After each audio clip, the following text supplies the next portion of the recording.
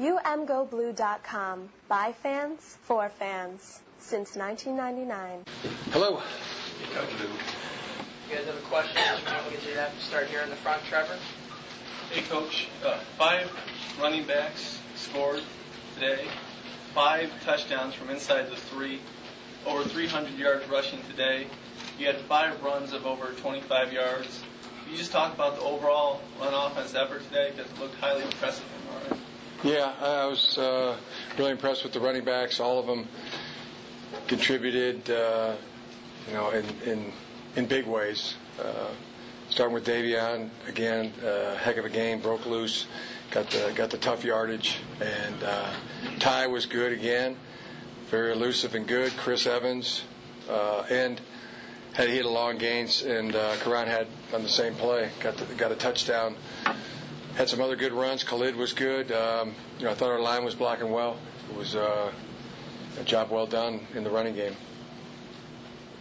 Right next, Steve. Jim, just following up on that, the drive where you got the 37-yard run, kicked the draw out, and then the incomplete pass in 7 straight runs. Talk about what that does when you just keep handing off the ball and keep having success with it. Well, I mean, it's moving the change and breaking some big runs that's a good way to move the ball. That's what we want to do: move the ball and put the ball in the end zone and score points. And I thought our offense was very effective in doing that today. Over here in the front right, Chris. Coach, you went for it instead of going for the long field goals today. Was that just a feel type of thing, or you just wanted to set the tone? Yeah, just especially the one way where we were into the wind. Felt like the odds were better going with the 4th downs. It seems to be happening more and more these days. So we got into it, experimented with it a little bit, and it worked out. And then worked out once. And then the sideline interference call. Do you normally get a warning on that? And did you get an explanation on why you didn't? Yeah. One of our coaches was in the white and bumped into his arm, so that's the rule. Can't be out there. But it's really tight over there on our sideline. We don't have a lot of room to operate, so we just got to do a better job of staying back. But guys get excited, or especially balls being run back for a long punt return, and people were got to know where they're at. Just got to stay out of that white lane.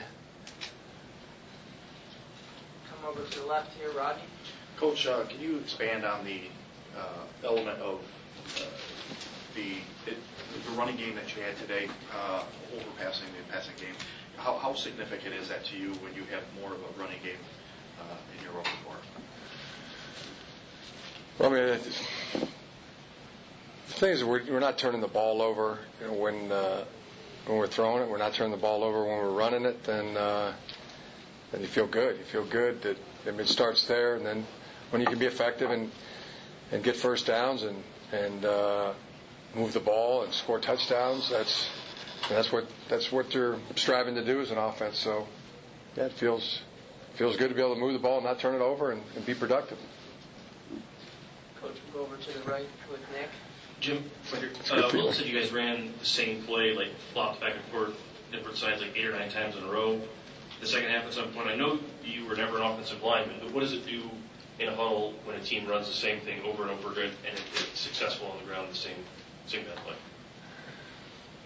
Well, I thought our team was prepared and confident, and there was some communication out there, especially from the offensive linemen, of what they felt they could do well in this particular ball game, and we listened to them and repeated the call a few times. It was really simply that. Coach, come over to the left here with Dan. Yep.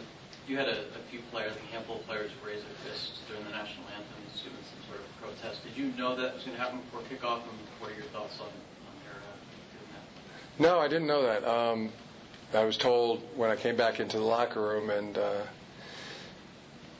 my thoughts are there's a freedom of expression, and somebody can speak their mind, and I can tell you what I believe, but I've been thinking a lot about this over the last 4, 5, 6 weeks. I mean, because I'm the football coach, that doesn't mean that I can dictate to people what they believe. So, I support our guys, and I think this is something that it's not going away. It's gonna keep happening.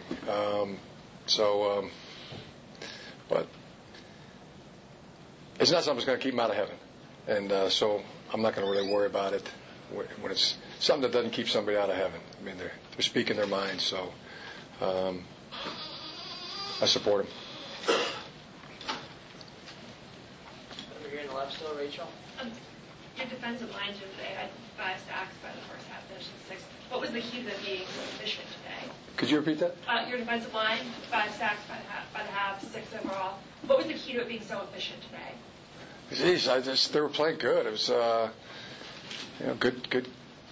good effort. Our guys were running. I thought they were being aggressive, and that's a heck of a good back. Saquon Barkley is a good football player, and he got a couple, and he showed that a few times. But for the most part, our guys were there in swarming. They were coming 2, 3, 4 at a time.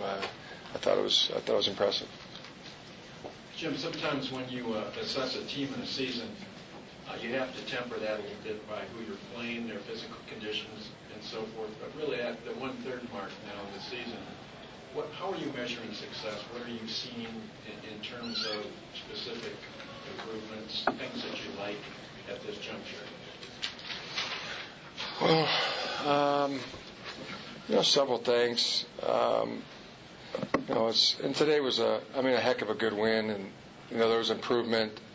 It really felt good for a lot of different players. A lot of players on our team thought really played well. I thought our line was good on both sides, the offense and defensive line, the quarterback, the running backs, the secondary. A lot of good football being played. Good to see Jordan Lewis back. Good to see Taco back. Good to see all of our guys. This would be an A++ day. If it weren't for, sad right now about Jeremy Clark. I don't think we're going to be able to dodge a bullet on that one. And so that's got everybody in the locker room a little sad right now. But In the middle there, Brendan. Jim, just to follow up on the anthem. Earlier in the year, when you were asked about Colin Kaepernick, you said you support his motivation, you took exception to his method.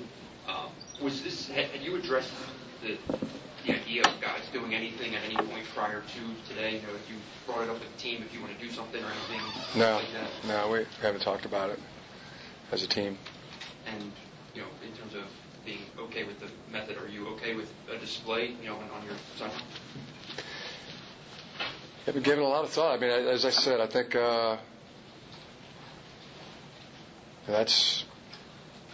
we're a team as a country. I believe in. I'll tell you what I believe in. I believe in God. I believe in country. I believe in family. I believe in rules of law and following rules. And I believe, as a team, the things that we embrace, then we should embrace. The things that we don't, or if something's not good, for somebody on a team, then we talk about it and we get it fixed together as a team. Those are the things that I believe. But that doesn't mean that I have just because I'm a football coach, that I can tell other people what to believe or what to think. And I support people speaking their own mind and saying what they believe. Right here in the front here, Adam. Jim, Wilton said after being hit last week, he kind of got an internal clock, and I asked him today about his mobility and just his awareness. What did you think of the way that he was able to scramble and make decisions on the fly? I think he's been doing a fine job. That's one part of his game that's really improving and ascending. That he's moving, he's buying time, he's finding receivers, he's making good decisions. He's not turning the ball over. And I think he's getting better. Not even anything real close to turning the ball over today. He's protecting the ball and doing a good job. Got time for a couple more. We'll start on the right there. Vito? Hey, Coach, can you elaborate on what it means to have Jordan Lewis back in the secondary? How big that is? Yeah, and a lot of talent back. Heck of a good football player, but he's also a leader. The guys respect him, and they know how hard he's worked the last 3-4 weeks to get back to being in this position. So, just plus to have him back in there. Front left here, Coach. Mark? A couple things. You mentioned about Jeremy. What was the injury? We think it's a season ender. We think it's an ACL. ACL. And was there? We'll know more tonight. Was there anyone else who has suffered anything of significance? Jake Cassell was on the bike there. Yeah, no, nothing. I don't think it's anything that was significant or kept him from playing. But he was trying to stay loose. But yeah, Jeremy's. Everybody's daubers down a little bit right now.